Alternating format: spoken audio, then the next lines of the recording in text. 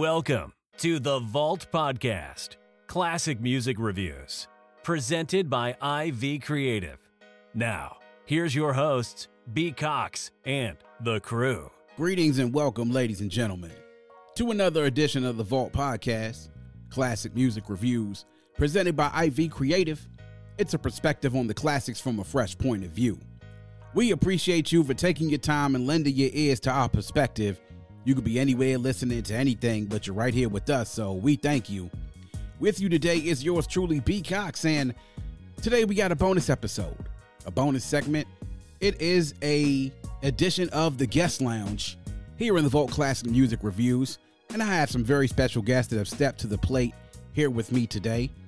But before we get to that, I want to make sure that I thank all the fans out there once again, stateside and worldwide, for all of your support on our host on Red Circle. The numbers continue to be great. Please continue to spread the word, tell a friend to tell a friend, and get the word out there. We love doing all of this here for you with the Vault Classic Music Reviews. As we say here in the Vault, our motto is hashtag open the vault, hashtag nothing but the classics. And today we're going to step outside of that zone. And we're going to talk to two very close friends of mine, guys in the podcasting space that I love what they do. They have a great podcast. They put out great content. And we touched base earlier this year, and we wanted to make sure we wanted to sit down and have a conversation. They talk about music, pop culture, and a lot of different other things out there. It's Uchay and QD, aka QDZ, of the Ill-Advised Wise Guys podcast. And so we sat down with the conversation in the guest lounge, and here it is. In the guest lounge on the Vault Classic Music Reviews, I have two very special guests. Two gentlemen I've been following for a while here on the podcast circus. They are natives, of course, of my DMV, or our DMV, because it's us, the three of us, our brothers from across the river. Of course, I want you all to welcome Uchay and QD, aka QDZ, from the Ill-Advised Wise Guys podcast. Really dope. Connected on Red Circle. We are brethren of Red Circle podcasting. So, fellas, welcome to the show. Thanks for joining me today. Yo, thank you, man. Appreciate you for having us, man. It's a pleasure. Thanks for having me. This is definitely dope. Definitely dope. Yeah, it is. We linked up earlier this year. Uchay reached out to me through cross promotion platform. We wanted to talk. We wanted to do some cross promotion. We definitely wanted to collaborate. And I checked out you guys' show, man. And obviously, you know, you guys have checked out mine. And I'm really impressed by the content you guys put out. It's an engaging show. You guys have a lot of topics that you cover. A lot of it's in music and pop culture, and a lot of things hip hop based, which of course on the Vault we're very interested in. So I'm just glad we had a chance to really chop it up, man. So I wanted to sit and talk to you all and just find out a little bit more about, you know, what you guys do and chop it up a little bit about you, about this music. So the first thing I guess I would have to ask is, how did the two of you all link up, and how did this idea of this podcast, how did it materialize? Man, such a simple question can also be such a loaded question, you know. But I'll try it out first, Q, if you don't mind. So for me, you know, this is my guy. I've known him for a long time, man. I think, second grade or something like that? Like, we kind of go back. You know what I'm saying? Yeah, second grade. You know, like red light, green light, if you know what I mean. Red light, green light. Red light, if you get the reference. I got you. Yeah. But anyway, so yeah, man. You know, we linked up mainly in high school. I want to say we kind of found out each of us had a passion for hip hop, and I started making music. He was one of the first people that I really showed my music to, and he was like, "Yo, that's fire," and he was like, "Yo, I want to make some songs too." So we ended up each making songs. We started making music. We, again, developed that passion for music.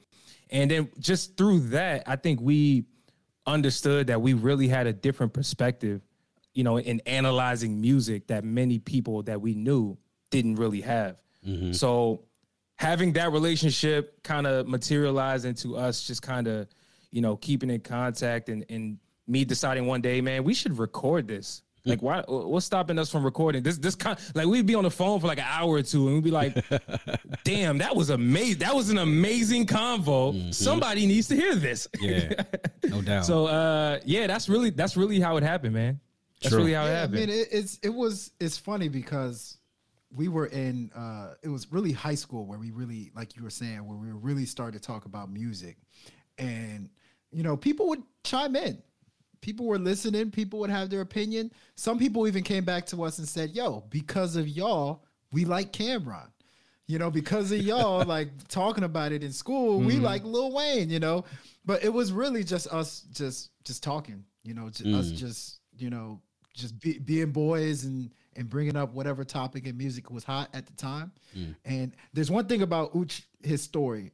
It was second grade. I was jealous of this guy's Sonic the Hedgehog shoes. He had some Sonic the Hedgehog shoes. So we actually started off enemies.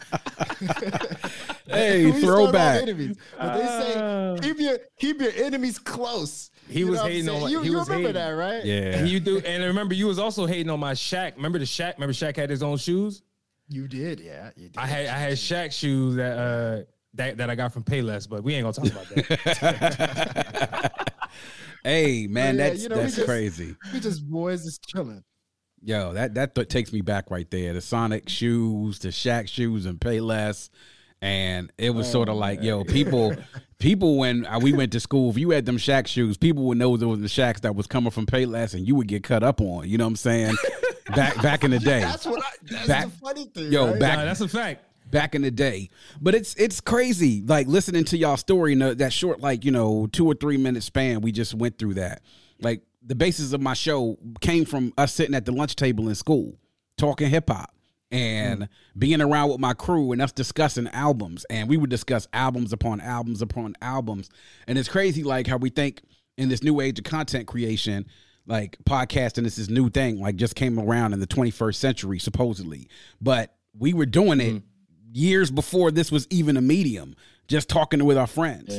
You know, it became for years. So I can definitely get that dynamic by listening to your shows, especially the back and forth. I know that y'all have been around each other for a little bit of time, sort of similar to what it is with me and my co-host. And it helps when you have that dynamic between each other. Ill-Advised Wise Guy Podcast. Those people who aren't familiar with it, tell us, how long have y'all been doing it? The topics y'all want to talk about, you talked a little bit about that, but how long has the journey been since you guys have started this, doing this content creation?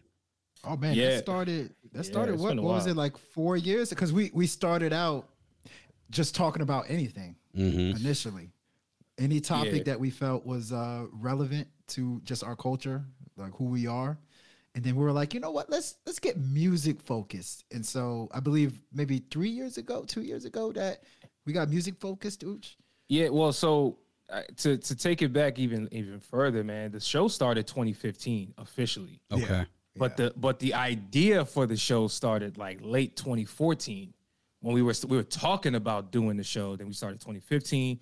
We were super inconsistent.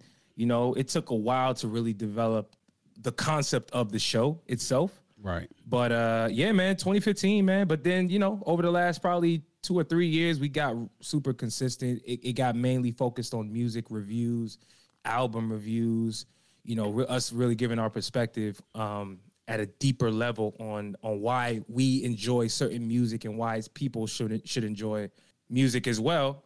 And that's really what it is. So it's been quite a while, man. You know, I like to talk about this all the time because, like, man, I really feel like I don't want to say I was at the forefront of podcasting, but I firmly remember in 2010 actually, being in college, where some of our professors, Q, I don't know if you even remember this, they actually had podcasts back at VCU.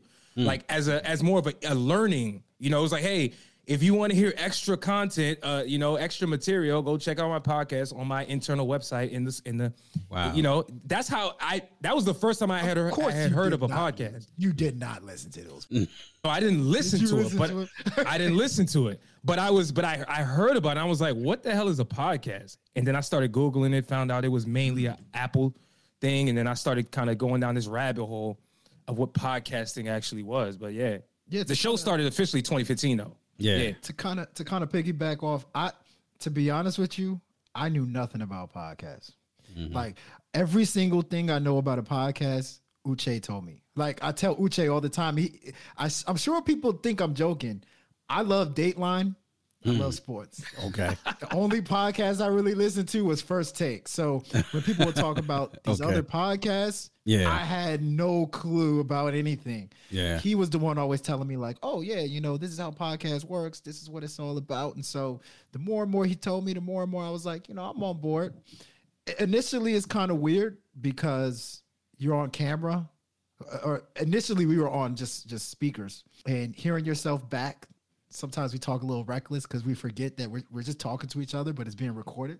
You're right. It's kind of weird. It's kind of odd, but as the years went by and you get more and more practice with it, you keep doing it more and more. I got more comfortable, but really, Uch deserves his flowers for this podcast because he's the one that pretty much, I want to say dragged me, but he's the one that convinced me that this is something that we could do and we can be really good at it. So hey, appreciate that, man. Yeah. Thank you. First time I said this to you, man. You deserve Thank you, man. You waited till we did a nice little feature to tell me that. But listen, I appreciate that. I appreciate that. Nonetheless. Hey. Nah, I didn't tell you how much I paid for those flowers. There's several different price ranges of flowers. Hey, man, that's wild. Hey, fair enough. That's wild, man. And it's funny you mentioned that. You said y'all were in college and your professors would have podcasts. And you see these memes out there that be like, yo, your professor telling you to buy his book is like the 21st century of being like, yo, buy my mixtape, fam. So now he's like, yo, for more bonus content, yo, new hot shit, make sure you go check out my podcast. It's crazy how the 21st century has evolved things as we go along, man, especially in higher education. Look at that, man. That's wow. Nothing is new under the sun. That's what they claim. These are all just advanced and evolution of the same concept, right? Yeah. Like that's how things kind of move. But hey, that's true. That's wild, man. Hey, so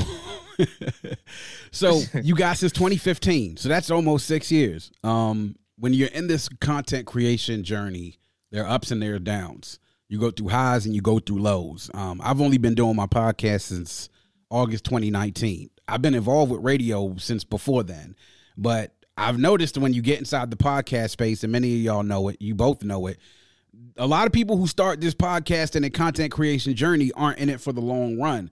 As a matter of fact, I was listening to somebody the other day. They said about 70% of people who start podcasts don't make it to episode 10. And, because it's a grind, you know what I'm saying? If you're going to stick to this, we talked about this, Uchay, the other day on the phone. There's a lot that goes into this, So right. What is some of the challenges that you guys run into when it comes to staying consistent with content creation? And when you guys get down, what is it that you kind of use to either motivate each other to be able to keep going? Man, what a question, man. Question. No, that was tough. That was tough. But let me think about this. Because to be honest with you, it's twofold. Let's take a step out of podcasting, period, and let's just talk about life, in my opinion. Mm-hmm. I just feel like podcasting is a derivative of your passions, right? So if you're passionate about something, the medium is just podcasting, right? I could choose to be a mechanic, right? If I'm passionate about being a mechanic, I'm gonna go figure out how to make cars in my garage, or see if I can go change my man's oil filter, right? Like I'm gonna find a way to actually get my hands on what it is that I'm actually passionate about. So I just feel like, yes, you're right, man. Podcasting has kind of become, I would say, a lick almost for people. They feel like it's a quick hustle, but really, what your podcast is about should mimic the things that you're passionate about. And it just so happens that for us, we're passionate about music. Again, like I said before, I used to be an artist. Like I legit used to make music. That's why it was easy for me to make that transition on the back end from an editing standpoint, because I already understood audio editing. I already understood how to mix. I already understood how to master things on my own. I already understood vocals. And more importantly, I personally already understood how I sounded on the microphone, right? So I was already comfortable. Podcasting was just another medium for me to express myself, honestly. Right. So, yeah. Well, my answer is very simple. I just do the podcast so I won't get fined. Hey man, we have a board of directors that we need to comply to. Yeah, that's what we're not telling y'all. Dude, my man, shout out to my man Marshawn Lynch. Y'all know why I'm here. So I won't get fined. Y'all know why I'm here. Exactly. Y'all know why I'm here. Yeah. I think it's funny. I think there's a saying that I live by, if something means a lot to you, you would make time for it. And so we do the podcast on the weekend. I can come up with 100 different excuses. I can say I got a root canal. I got to pay my taxes. Uch is somebody that, we got a connection. So there's always that 2-3 hours where we can do this podcast. And so for me, I'm a no excuse guy. If I can give you 2-3 hours out of my day, I can give it to you. Yeah.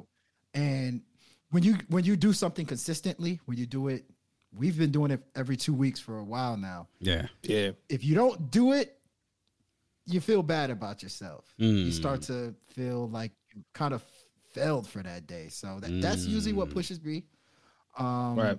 But I think when we got to about episode 30, I was like, you know what?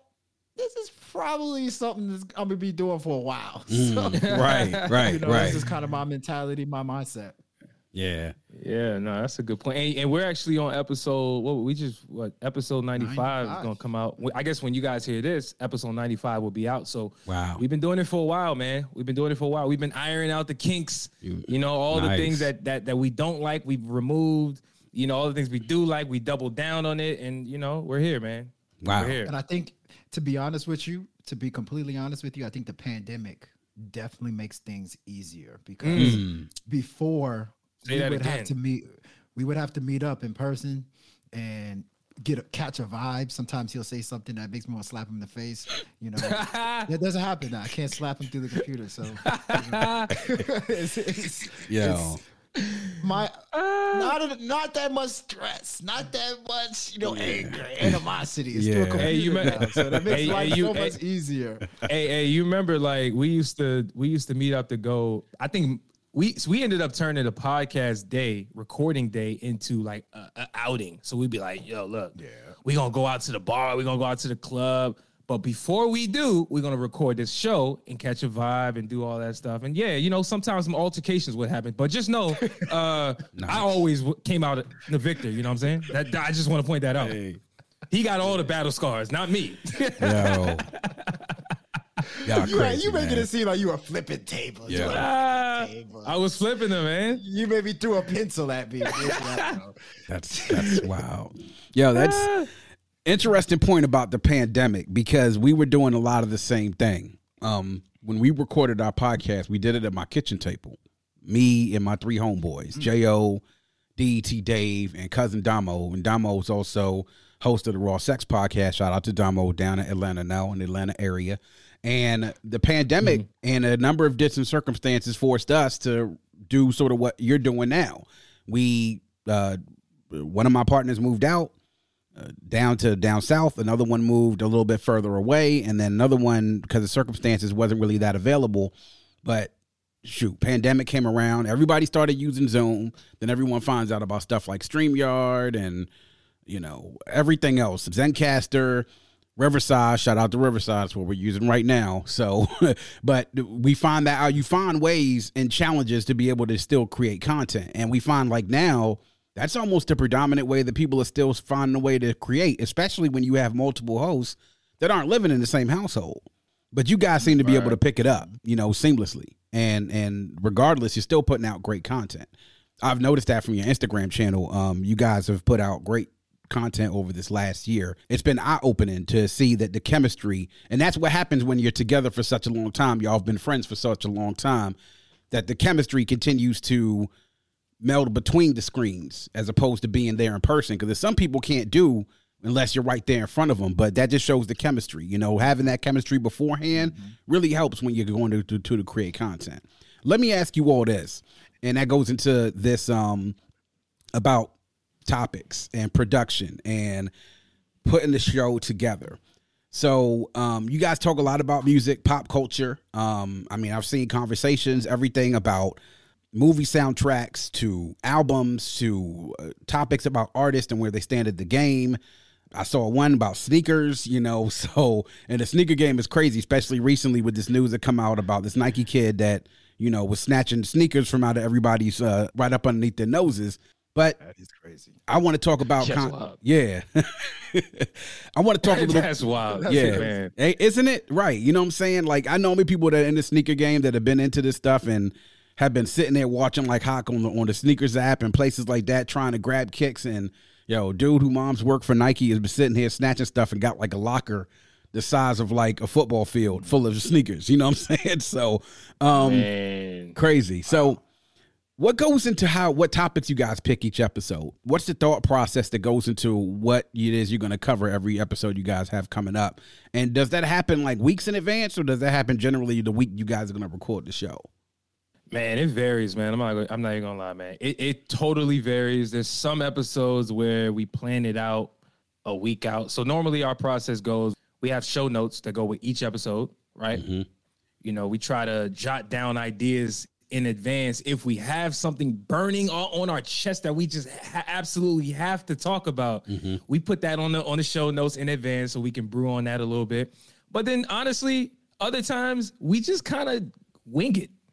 I mean, I don't want to say the show is ad-lib because it's not, but we talk about things that only motivated. Like we choose not to talk about things that we don't have a firm opinion on. Right? Like there's tons of things that we could talk about, but we're just like, let's just stick to the things that we actually care to talk about. And that's really it, honestly. It's not a whole bunch of thought that goes into it. We just feel like, okay, we have ideas. Do we think that people want to hear these ideas? Yes or no? If the answer is no, we probably won't talk about it. Got it.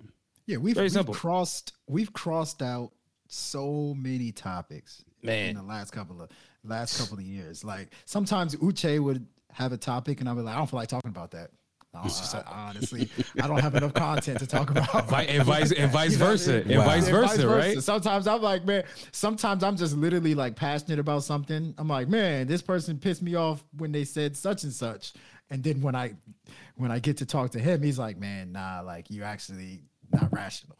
So, it's like it's so good because we both get each other, but then we're both different. Mm-hmm. And I think, he brings out different things that he's passionate about. I bring out different things I'm passionate about. And we try to meet at the middle a lot of times. And when we meet right before the show starts, that's when we're like, okay, let's bring out a couple of these things that we're both passionate about, but then also what the people want to hear. Because, really, I love talking to you, Uch. Actually, it's okay. Talking to you. Yo, this guy. You a comedian today, man. I like this, man. Man, hey, if this was a stage, I might clap. I might just clap, bravo. Or if I actually had some like produce, you might have an onion thrown at your head. It depends. It depends. Or the tomato thrown at you. Wow. I might make some soup with it. But yeah, it's mainly I think we always have to make sure we're thinking about the audience. We're thinking about the people that listen. Mm-hmm. We got to make sure it's a topic that they actually want to hear and hear our opinions about. Yeah. So that's really what's important to me.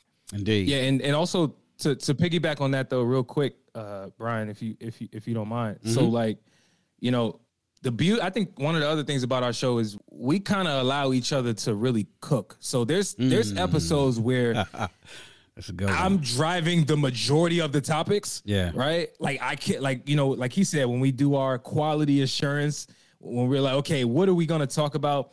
Maybe the majority of things that we decided to talk about maybe came from me. There's other episodes where it came from him, right? And there's other episodes where it's a mix of both, right? But either way, I think that's also one of the beauties of our show is we allow each other to cook, because you kind of have to do that when you have a group of people that talk as much as this guy and I do. It's like the ideas can't come from one person all the time. Right. You know what I'm saying? I've carried him enough on so many episodes that it's like sometimes I got to allow him to score a couple baskets. You know what I mean? Let Q Daisy cook. I hear you. Nah. Every quarterback need a good running back, right? Yeah, you're right. Hey, man. I'll play running back. Yeah. Go ahead. You need a good team, man. You need a good team. And if the greater the team effort, man, the team wins. And there's some people that just care about stats. Other people care about winning. And You know, the great thing about stat compilers is that, you know, their numbers is going to look good, but when it comes up in that Hall of Fame conversation, right, like figuratively as we're talking, oh, but he ain't win no championships. Oh, but he didn't do this. He didn't do that. When a team wins and your stats still look good, that's when everybody wins all together, man. So I definitely hear that. And having done a multi-host podcast, hey, I know how important that is. Hey, Brian, who you taking shots at, man? You just took a shot at a basketball player. Come on, give me who you think is a stat stuffer that take your pick, man. Take your pick. People think is so amazing. Take your pick. I mean, come on, man. Harden's one of them, obviously. Russ is another one, and Russ plays for my team now. Ooh, you know, so Russ. You know, I mean, but both of them are. Oh, you're a Wizard. You're a Wizards fan as well. Respect. Okay, we all are. Tea real quick. Yeah, you know what I mean. Since the birth, man, it's unfortunate. I don't have any tea by me. You know, but it's yeah, man. I mean, they both stuff stats and they have great numbers and they both are MVPs. But if you ask me whether any one of them are going to be the reason why their team wins the championship, I'm going to say no. You know, but I mean, hey. But that's okay though, because some people like Hardens and Westbrooks, you know, and they're good for selling jerseys and all that other good stuff. But you know, legacy is what I'm into, and I mean that figuratively and literally. So I'm into that figuratively and literally, if you know what I'm saying. So I like that, man. So we talk. This show is about classics. The Vault is about classic music. You guys talk a lot about the potential of classics and a lot of the music that comes out today. So each of you give me a breakdown about what you would consider when thinking about a particular album and what puts it in the conversation of it being a classic. Wow. So just criteria. So just criteria. Yeah, and it's your personal criteria. I mean, because you know that can vary from person to person. We talk about this a lot. I mean, at the end of my show, we give an album a rating. You know, is it certified classic, borderline, just in its time, or not a classic at all? So, what goes into your mind when it comes to the criteria that puts the album in the conversation of being a classic? I appreciate this question, man, because to be honest with you, I don't think people put enough stock in criteria.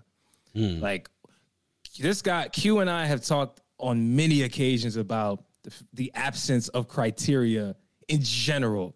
You know, for example, somebody will come out with their top, you know how it goes at the end of the year, people will be like, yo, here's my top 50 rappers of the year. It's like, okay, but what was you basing this list on? You can't just tell me this was the best. No.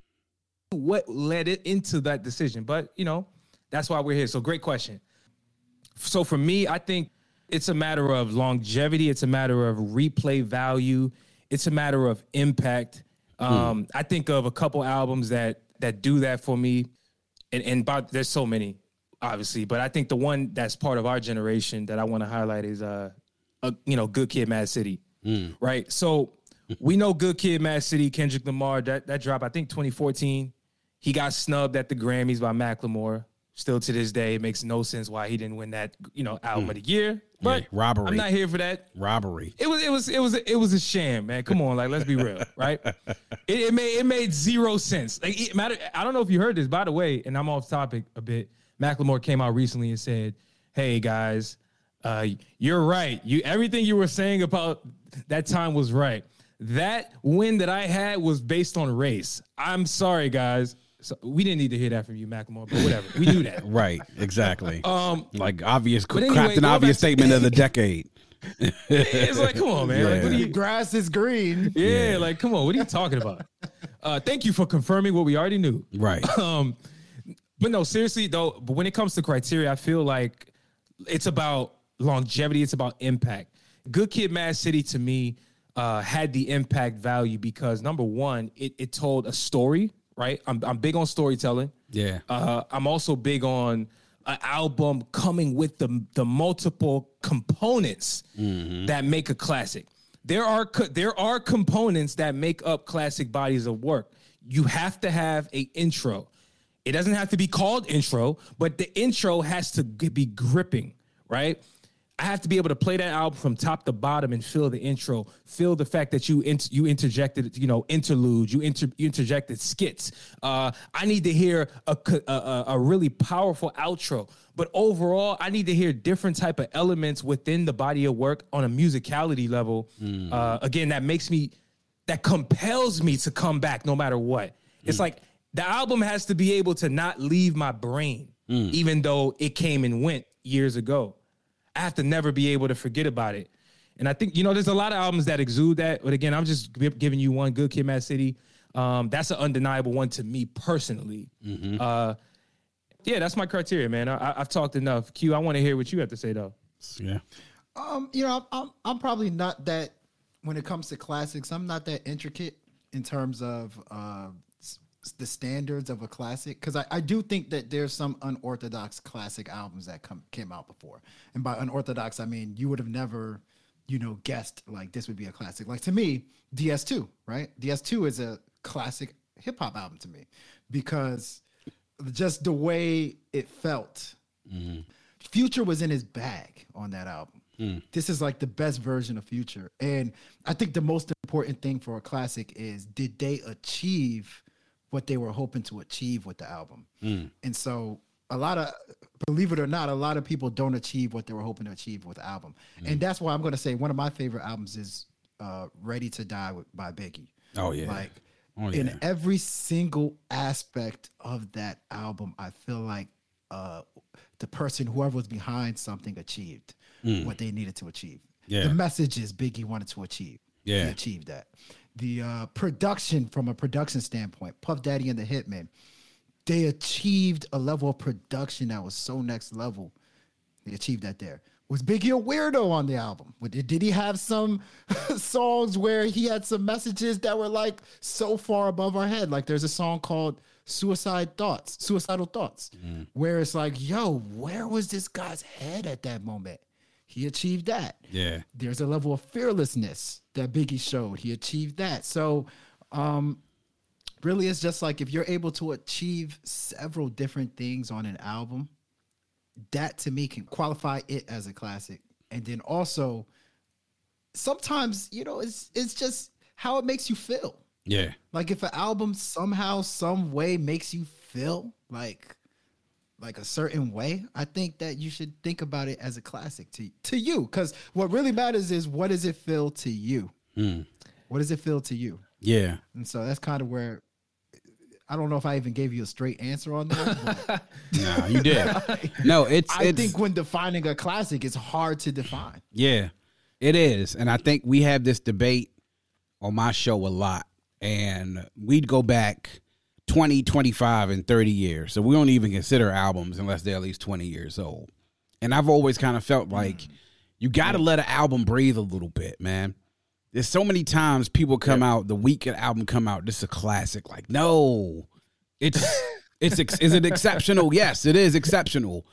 But let's not go shouting out classics. Like, as soon as it comes out, you got to let an album breathe. And I think what makes the true classic stand out more than anything else is when we go back 20 years from now, and for us, 20 years is 2001. I remember that time because I was in college. I remember what a lot of the music, especially hip hop and R&B, what they sounded like. And what really, to me, separates one album from the next is, one, has my perspective changed on this album? And if it has it changed for the better? At the minimum, it can stay the same, but has it changed for the better? And that's what I think really the true test of a classic can be. I'm not one of those folks that comes out and just say, oh, yeah, it's a classic a week after I listen to it. Like, I just spent some albums I listened to 1 week, and 3 weeks later, I'm not listening to it anymore.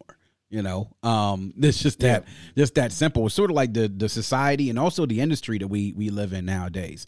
I wanted to talk about this particular topic, though, related to that. And this was a topic that I saw that is actually one of the hotly contested topics that when I'm on hip hop Twitter or out in the circles out there, y'all were talking about Kendrick Lamar. Y'all talked about Good Kid, Mad City. Y'all were talking about To Pimp a Butterfly. Okay. Now, for my money, I honestly think, and when I did one of these lists at the end of the decade from 2010 to 2019, when I said I put it to my top 10 albums, hip hop albums, of the decade. And I said that Kendrick had 3 of the top 10 to me, you know. Kendrick actually is out of the new school of artists. I think he's my favorite actually. And I think he's one of the best for everything that he does, not just lyrics, not just flow, not just concept, mastery of artistry. And to me, that's why I think I love To Pimp a Butterfly. That was my top album between 2010 and 2019. BetMGM has an unreal deal for sports fans in Virginia. Turn $5 into $150 instantly when you place your first wager at BetMGM. Simply download the BetMGM app and sign up using code Champion150. Then, place a $5 wager on any sport. You'll receive $150 in bonus bets, regardless of your wager's outcome. And if you think the fun stops there, the King of Sportsbooks has plenty of surprises in store. Check out daily promotions, same-game parlays, live bets, and so much more. Download the app in Virginia today and get $150 in bonus bets instantly from your first wager. Only at BetMGM.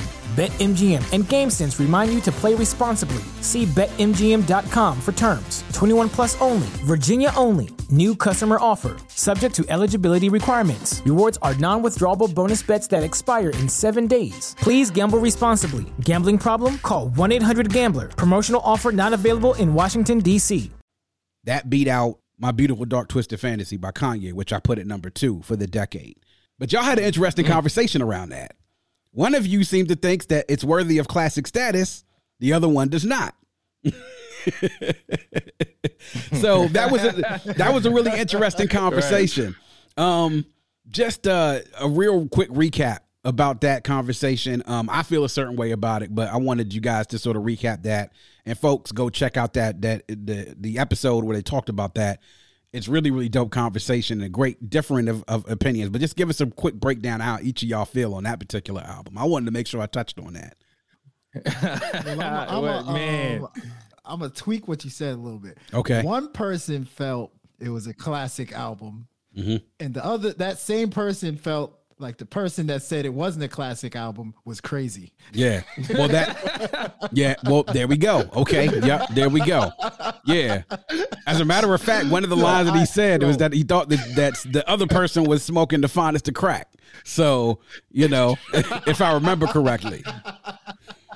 I think that's what I said. Didn't I say that? You did. That sounds like something I would say to him. I think I said you were. I think you said you were on something. I said you were on something. Yeah. So I said. You said that. So to I guess to recall what I said or how I felt in that moment, I want to be very clear because this is clearly a hot button topic.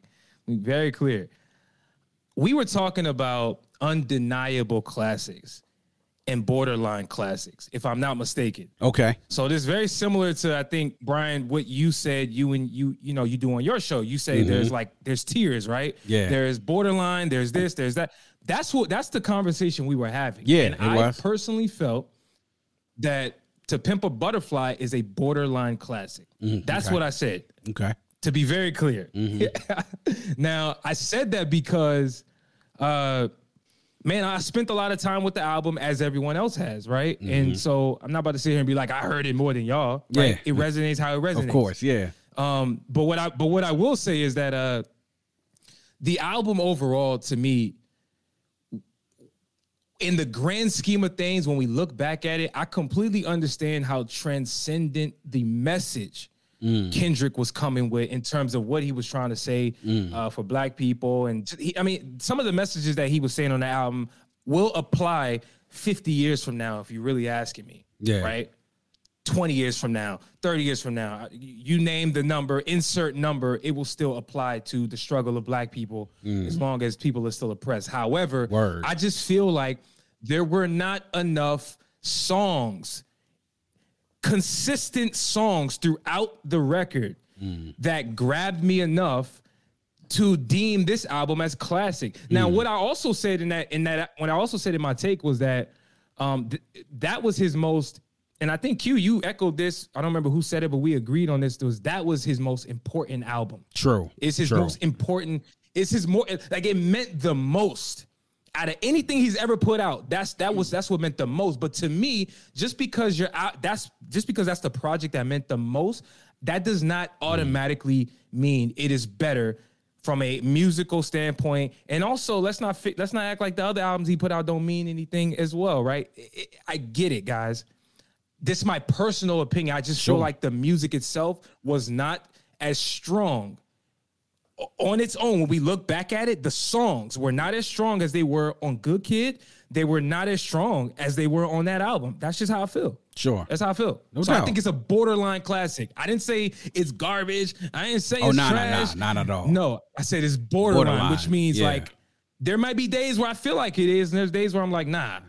You don't. Very similar to the conversation people have about Drake, whether Drake has a classic or not, right? And there's certain people who feel like Drake doesn't have a classic at all, period. No questions to even be asked. And there's other people who are like, what are you talking about? If You're Reading This Is Too Late is a classic. And also Take Care is a classic. This is what I'm just telling you, this is what the argument people are saying out there in the public. Yeah.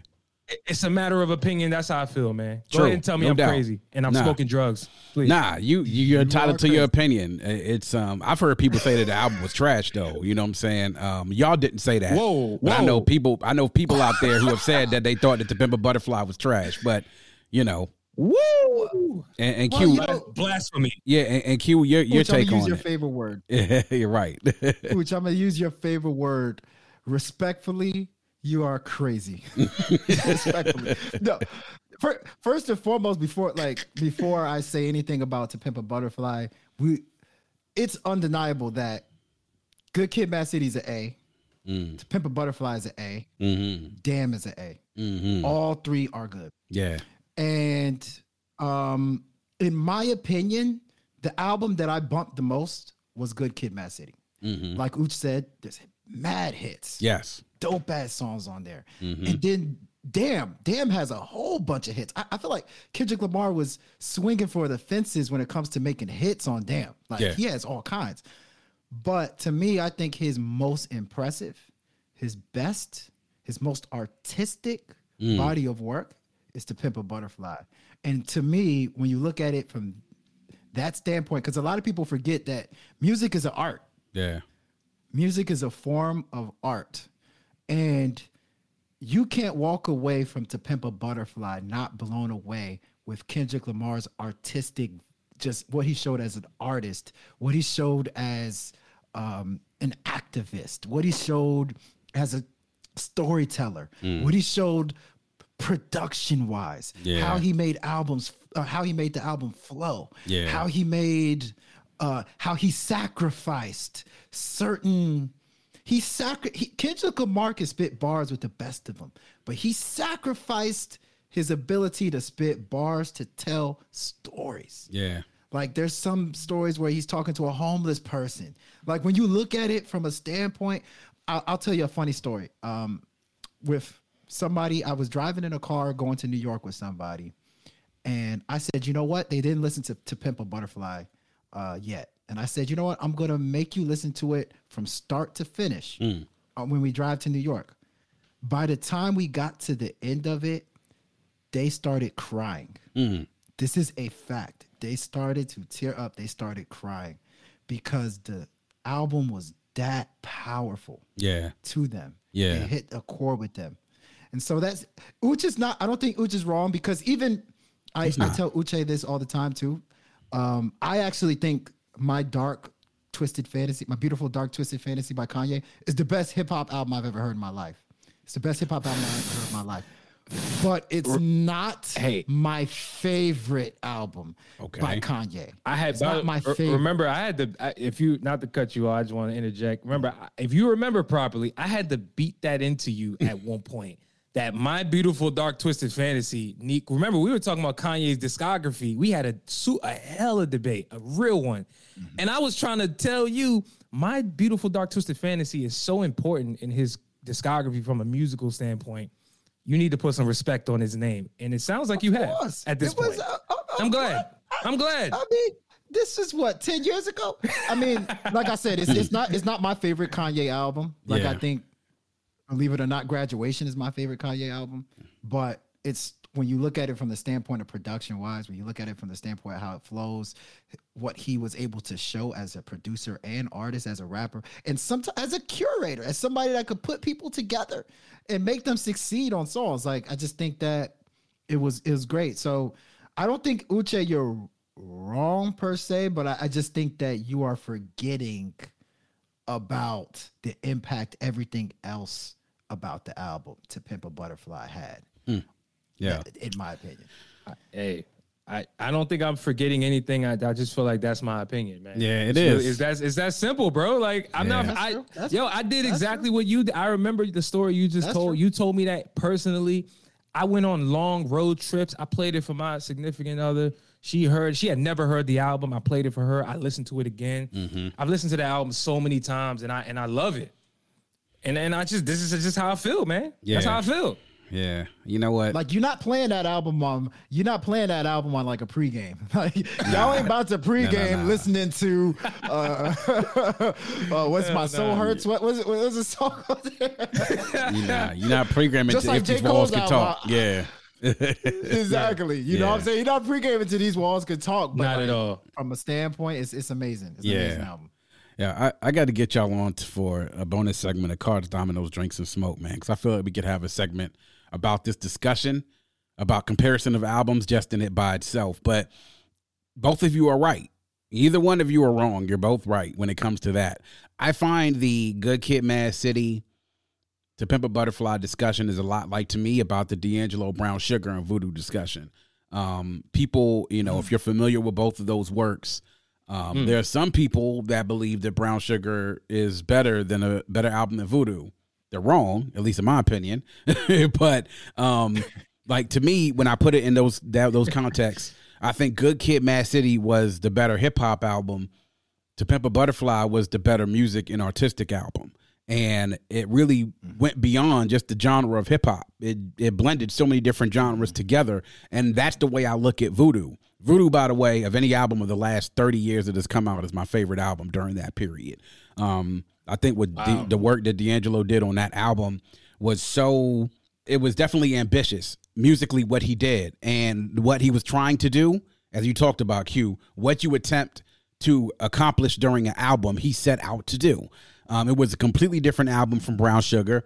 It stretched the limits of genres. You didn't know whether it was jazz, whether it was soul, whether it was funk, whether it was R&B, but it was all of those things together. And to me, that's why I thought was a superior work than Brown Sugar was. Brown Sugar was an incredible album, but some people think it's better. I'm not one of them, but hey, that's a discussion that I like to have, because I think those discussions are important to have when you're comparing the great works of a particular artist that has put out a number of great works and great music. And Kendrick is on that wavelength. D'Angelo's on that wavelength. Artists like, to me, Maxwell, you talk about Nas, you talk about Jay-Z, to go back in the older days, you could talk about artists like Ice Cube or Public Enemy, during the golden era age of hip hop, which is the late 80s to the early 90s.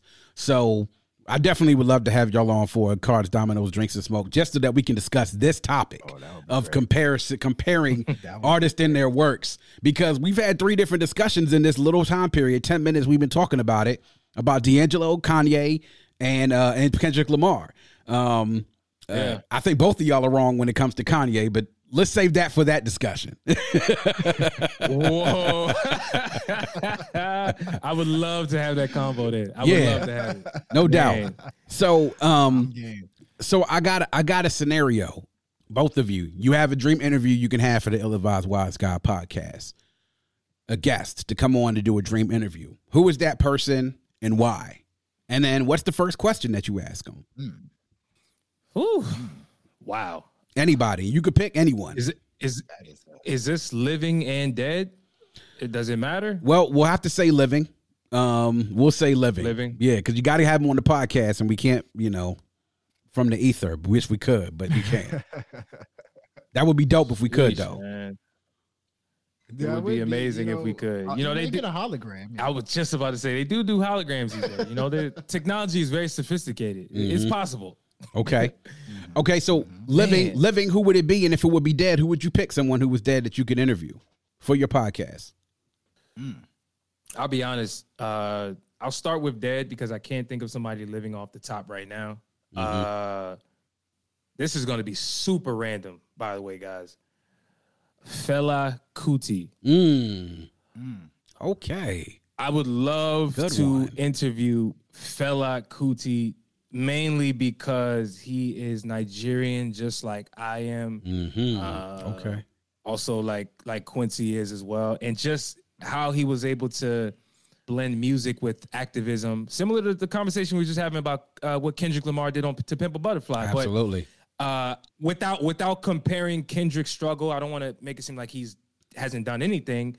To be very clear, Fela Kuti was a revolutionary figure. Yes. And his music was just was so much, I would say, stretched so many more boundaries. But so I was just asking, man, why? What made you even have the audacity, to challenge the system that like he was doing? That was just very intriguing to me, honestly. Wow. Very cool. That's a good one, man. That's a good one. While I think of somebody living, Q, do you have somebody you think of? Somebody that died? No, just anybody. Okay, I'm gonna start with the somebody that's passed away. I would interview Jimi Hendrix. I think Jimi Hendrix was so ahead of his time at the time. Like, he was a black guy in, what was it, 60s, doing like rock and roll, like not no alternative rock. Like, we're talking like hardcore, serious rock and roll. And I'm curious to know his back. I would be curious to know his background. What made you go into that? How do you feel like in this day and age, tapping into what is historically a white, well, not super historical, black people started rock and roll, but something that at that time, there you go, was like white people really loved you, like, and he died young, and so I feel like we never got a chance to fully know exactly who he was. And there wasn't podcasts at the time, so you didn't get a chance to pick his brain. So Jimi Hendrix is one person. For real, Obama. For me, if I ever got a chance to talk to Barack Obama, I know this is not music related, but I don't have many role models. I think really it's just my father. And Barack Obama is the closest thing to a role model to me, where I look at him and I'm like, man, like, you just seem like that dude. So I would love to talk to him. He seems like somebody that's real cool, real laid back, and somebody that just knows a lot about everything, right? Like, he knows about music, he knows about sports. Like that, I think that would be a dream come true for me. Nice.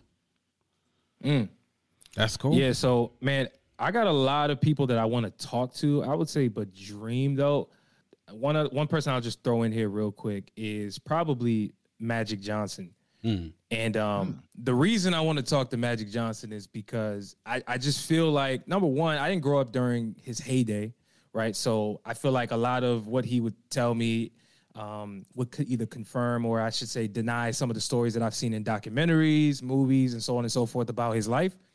But just how he was somebody who grew up in Michigan, and really, I would say at the time, he was at the forefront of revolutionizing the point guard position. And how a lot of careers were kind of spawned from the prototype that he was in basketball. And then furthermore, just learning his story, the man caught AIDS and how he's lived this long and how he's now a successful and thriving businessman that I think that people don't really tap into and really talk about. Like, I would love to talk to Magic Johnson about just, how he's been able to accomplish some of the things he's been able to accomplish, honestly. Awesome. Interesting. Yeah. You guys have picked 4 very transcendent personalities that to interview. That's awesome. I mean, each one of those individuals, like you said, or groundbreaking, were transcend throughout many different areas of society. And interesting choice. For my money, hip hop wise, if I were to interview someone dead, obviously to me it would be Tupac. And I've done 2 Tupac reviews. I've done Me Against the World and All Eyes on Me. I got another one coming out with Machiavelli later on this year. Listening to his and watching his interviews, It's almost like, to me, it's like when he's talking, I can't turn away, because it isn't just like the theatric that you saw, him acting crazy. When you sit down and listen and heard Tupac speak, you were hearing more than just something that this is not just the ordinary, superstar, number one, top of the Billboard rap charts, rap artist. You were talking to a guy who was thinking 20 and 30 years ahead, thinking of 20 and 30 years behind him. That would be one. Another person living that I would want to interview would be two. One would be KRS-One, obviously, because he has more hip hop knowledge than anybody could ever forget. He can forget. He's done forgotten more about hip hop than me and probably 20 of the people that I know the most about hip hop in my circle have ever known. And another person I would love to talk to, because my show does do stuff on reggae, is Buju Banton. His story has been crazy over this last 20 to 30 years, man. And not just to talk about his career from before he was in prison, but what he's gone through since he's been out and has now come back onto the music scene. So definitely great choices, fellas. Before we wrap up, got a couple of more questions. Now, I do notice that before you guys were in the pandemic, I noticed that, on one of your reels, I was looking and saw that you guys did a live show. Tell me a little bit about how that experience of that live show was, and, considering that things clear up with this pandemic, are you guys planning on going out and doing more live shows? Man, absolutely, man. We would love to do some live shows in the future when things open back up. But yeah, that was a dope experience, man. That was about a year ago. I'll say that. And it was out in DC. My fiance and her friends, they organized the whole event. It was actually an event that was a creative networking event, where a bunch of creatives from the whole DMV area came in. Whether you're a podcaster, whether you're an artist, whether you're a writer, it doesn't matter what you are. It was a dope experience for people to, link up, communicate. There were vendors there selling food. It was cool. And then we ended up performing. But it was really dope to be in front of people, to really get that reinforcement in real time. Like that's something that it was completely new at that time. And I feel like, it's definitely something I want to continue to do, man. Because it's an extension of what we do online, right? Like it's cool to get delayed feedback. We're grateful for everybody that tunes into our show and hits us up and tells us how cool we are or how stupid we are. Trust me, we get a lot of that too. But there's nothing like that instant reaction, that we would get from a crowd. So yeah, I would love to do that again, man, when things open back up. Cool. Yeah, it was a fantastic experience. I mean, I don't know if y'all failed interviews right out of college. I used to fail interviews religiously. Definitely. I had no clue. I had no clue how to answer simple questions too. Right. I remember one of the first questions somebody asked me was, "How much do you want to get paid for this job?" I didn't even know. I was like, I don't know, $4,000 a year. I don't know. Jeez. Quick. I'm like, I don't know what the hell I'm talking about or doing. And so, my favorite question in an interview is, what's your strengths and what's your weaknesses? That's the dumbest question ever. I get so nervous when they ask me that question. I hate that question. Now I got better. You know what I say? My strength is I work too hard, and my weakness is I work too hard. Man, listen, if I was an employer and you told me that, man, I would escort you out the building immediately. But hey, it's clever. I'd be like, get this guy out of here. I've heard that 20 times before. Hey, you can't say something. Would you actually say something bad is your weakness? Yeah, my weakness is I don't work hard, man. I'm selfish. That's my weakness. Yeah. Now you gotta say something that's not really a weakness. Nah, I understand. It's like a strength, but you twist it. I'm messing with you. But the reason I say that about the interview thing is that I was not somebody that was confident talking to people as much. And so when I was able to do that live show in front of all these people, that was one of the first times I was the center of attention. A whole bunch of people looking at me. I'm looking at them. And I felt super confident. And that's when I said to myself, yo, we really going to take off. Yeah. We really going to go to that next level. We're going to be doing tours soon. We're going to be on TV. I'm comfortable. This is something that's scary for the game. That's scary for the game. I'm comfortable like doing this. So right. Yeah. That's the one thing I learned about this live performance. Mm-hmm. You know what I mean? No, that's a good point, man. Because hey, honestly, and we talked about our transition into video during the pandemic, but even that was a transition. Yeah, going from in person to figuring out how to talk to each other through a computer, but still keep the same energy that we had. Like for a while, it didn't feel the same. Yeah, I want to say that. I found myself looking at myself in the video screen, not even paying attention. Like, damn, I look sexy. Oh shoot, what we talking about? We talking about Kendrick Lamar. Hey, what the hell? God, that's wild, man. Yo, that's wild. This guy's wild, man. Yo, this has been a dope conversation, man. But before we for good and wrap things up, I do want to ask, man. Y'all talked a little bit about in your generation. Every generation has its classics, man. Y'all talked about a couple of them, but name a few other, man. Just a couple if you want to name like maybe 3 others that you all consider classics of your generation. Go ahead and run them down for me. I'm a classics of the generation. Let me start this off. Go ahead, man. This list. You got them at the tip of your tongue. It sounds like. Go ahead. Illmatic. No, he said our generation. Oh, our generation. Is that what you said? Yeah, I mean, if did I mishear you? Of your generation, you know what I'm saying? Considering in your lifetime from when you've been able to comprehend and listen to music to now, just what do you consider the classics of your generation? Okay. Classic. So does Illmatic count? Yeah, of course it does. Let's hey, it's up to you. It's up to you, man. Go ahead. Yeah. Okay, so Illmatic, The Blueprint by Jay-Z. Mm-hmm. That's a classic to me. You said Ice Cube. I think Ice Cube has a classic, The Predator. I think that's a classic album. Yeah. With his purpose and he was in his bag on that one. My Beautiful Dark Twisted Fantasy. You know what's a classic to me? This might be a little controversial for y'all. I think Rick Ross, Teflon Don is borderline a classic. We may have to give it like 1-2 more years, but that's one of my favorite albums of all time in hip hop. So that's like 4 or 5 I give you. Okay. What's up? Interesting list, man. So I'm probably gonna go a little bit more new school, even though I know for you keep it at a 20-year minimum. Yeah, no worries. To deem something as classic, but I'm gonna go ahead and preemptively call some things classics that I really feel. Okay. So I think we already talked about Kendrick, so I'm not gonna discuss his discography.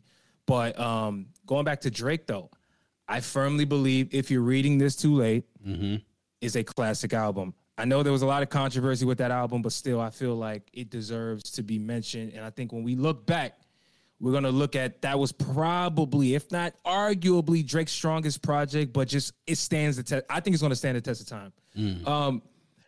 I think that J. Cole has a classic under his belt, which is Forest Hills Drive. Okay. That's and I may be a little biased there. I will acknowledge that because J. Cole is my favorite rapper of all time. He's the rapper that kind of resonated with me the most when I was in college, and I really feel like this man has another level that he can get to. But I do feel like Forest Hills Drive is a classic album. Kanye West, My Beautiful Dark Twisted Fantasy. Obviously, Graduation is a classic, in my opinion. I say obviously through my lens. Now, those are some of the guys, man. Can't forget about Carter 2. Yeah, I was gonna throw Wayne. I was gonna say Dedication 2. I know we haven't talked about mixtapes. We've been talking about albums. Yeah, okay. But I want to give some love to the mixtape era. Sure. Wayne Dedication 2 is a classic mixtape to me. Oh, classic. we forgetting one. Daytona, Pusha T. That to me is that's a undeniable classic to me. Daytona, okay. Fantastic. It was phenomenal. Daytona has some potential. May have a classic. Daytona is in the conversation to me. I'm not sure. I'm not sure where it stands, but it's definitely in the convo. Yeah. Don't you think that Jay Electronica album is a classic? That wasn't Jay Electronica with Jay-Z. That was a classic. How can I say testimony? How can I say this as clearly as possible? No. Yeah. Yeah, I definitely I wasn't feeling that joint too, man. And for a dude to definitely come for him to definitely come out with an album, nah, I wasn't feeling that joint. You know, I'm like, yo, come on, Jay. Yo, Brian. What's up? On that, what was the segment you said? You said cigarettes. I don't smoke cigs, but what'd you say? Cigars, dominoes, and what now? Cards, dominoes, drinks, and smoke. Yeah. There you go. We gonna need to talk about that Jay Electronica one because Q and I have been debating this since it dropped. Yeah. I'm not gonna get into it right now, but just know, I don't like what he did, and I don't like the fact that Jay had to show him up. I'm sorry, he did. Jay showed him up on his debut. He did. And it's so disappointing for those of us who were waiting for something for more than a decade from that dude, man, to come out with something like that. But we could talk about that at a different time. I definitely feel y'all. Man, so look, I want to give y'all a chance to, shout out your podcast. Let everybody know where they can find it, when y'all drop new episodes, how often y'all drop new episodes, and how they can find you on social media. Man, all right, I'll start. So you can follow me on Twitter, UCHAY. Actually, it's that on all platforms. That's my personal Twitter. You can catch me talking ridiculous, saying things that are probably deemed as disrespectful, but that's how I really feel. Hey man, listen, I'm gonna keep going until they cancel me. I'm just letting you know, knock on wood. Oh man, be careful. They might. So follow the podcast though. Like we talk about. They actually might cancel. Listen. I knocked on wood. You know, when you knock on wood, it reverses all that. So I've heard. No? Yeah. All right, whatever. You got to knock on a whole bunch of stuff. No, seriously though, follow the show, man. We drop episodes every 2 weeks. So bi-weekly every Monday, 11:30 a.m. on every platform you listen to podcasts, including YouTube. We do video. So yeah, man, check us out, man. If you like music, if you like music reviews, you like to keep up with music topics, whether it's about indie artists, which we didn't talk about that because that's also part of our show. Mm-hmm. We like to show a lot of love to the indie artists because that is a community that I feel like doesn't get enough credit. There are some phenomenal artists that nobody knows about. Yes. Yeah. Phenomenal. Mm-hmm. That we feel like we just need to highlight a little bit. So yeah, check us out. You'll find us talking about reviews of their music. But yeah, go ahead. Yes, sir. And you can follow me on QDZ for Sheezy on Twitter and Instagram. It's the same. Also, I have a site, Ratings Game Music, where we talk about every single song that came out, every single album that came out. I do a lot of writing on it. So you can check me out on there also. And like you said, man, like Ill-Advised Wise Guys, it's a very, very fun podcast to do. We hope that you guys find us funny. We hope that you guys find us insightful. And we're just going to keep doing it until, not until they cancel us, because that's very realistic. Hey, I'm joking. Joking. Edit. That's where you're supposed to edit. All right. Yeah. Hey, man, look, fellas, it's been great, man. I really appreciate y'all coming on to the guest lounge again. Thank you for sharing everything here. Thank you for sharing your stuff with our listeners. Everyone, please make sure you go check out the Ill-Advised Wise Guys podcast. Follow Uchay, follow QDZ. Check these guys out, man. They got a dope platform. They put out some dope content, man. So, fellas, again, thank y'all for coming on, and we'll definitely see y'all back here in the vault once again. Oh, yes, for sure. Absolutely, man. I can't wait, man. And shout out to your audience as well, man. Listen, definitely. The music review community is very tight-knit. Yes, sir. Let's stick together, man. Yes, sir. Yes, sir. Yes, sir. Shout out, man. Shout out to you, Brian. And so there you have it. Uchay and QD from the Ill-Advised Wise Guy podcast. Please make sure you go check that out, guys. Awesome podcast. They put out great content. Make sure you're following them on all the social media channels they just mentioned at the end of the show. Make sure you go follow them and check them out, man. We're definitely going to have them back here in the vault for another bonus episode and maybe a review or two. But I love that conversation. It was a great conversation and really entertaining. I wish those guys the best, and they definitely did a great job here in the vault today. Can't wait to talk to them again. And that is going to wrap up yet another edition of the vault. Please make sure you check us out on our new host on Red Circle. You can also download, stream, and subscribe to the Vault Classic Music Reviews on any of our streaming sources. If you go to the bio on any of our social media pages, you'll find a link to our link tree. There you can get to all of our streaming sources and also all of our social media pages. You can follow the Vault on Instagram on @VaultCMR Podcast, on Twitter @Vault Classic, and on Facebook and YouTube, you can search the Vault Classic Music Reviews Podcast. Subscribe to the YouTube channel, like the Facebook page, interact with us on social media. We do it here, all for you. We appreciate the support, and if you have a friend, tell a friend, and make sure that that friend tells a friend. Always remember to keep your headphones on and your music loud, but not too loud. And as we close, I'd like to remind everyone to dream big, because dreams are the basis for creation. Always create, motivate, and elevate, because you were never destined or created to stay stationary in this life. And on that note, we say peace. Thank you for listening and coming into The Vault. Please subscribe and follow us on Facebook at IV Creative and Instagram at IVECRE8.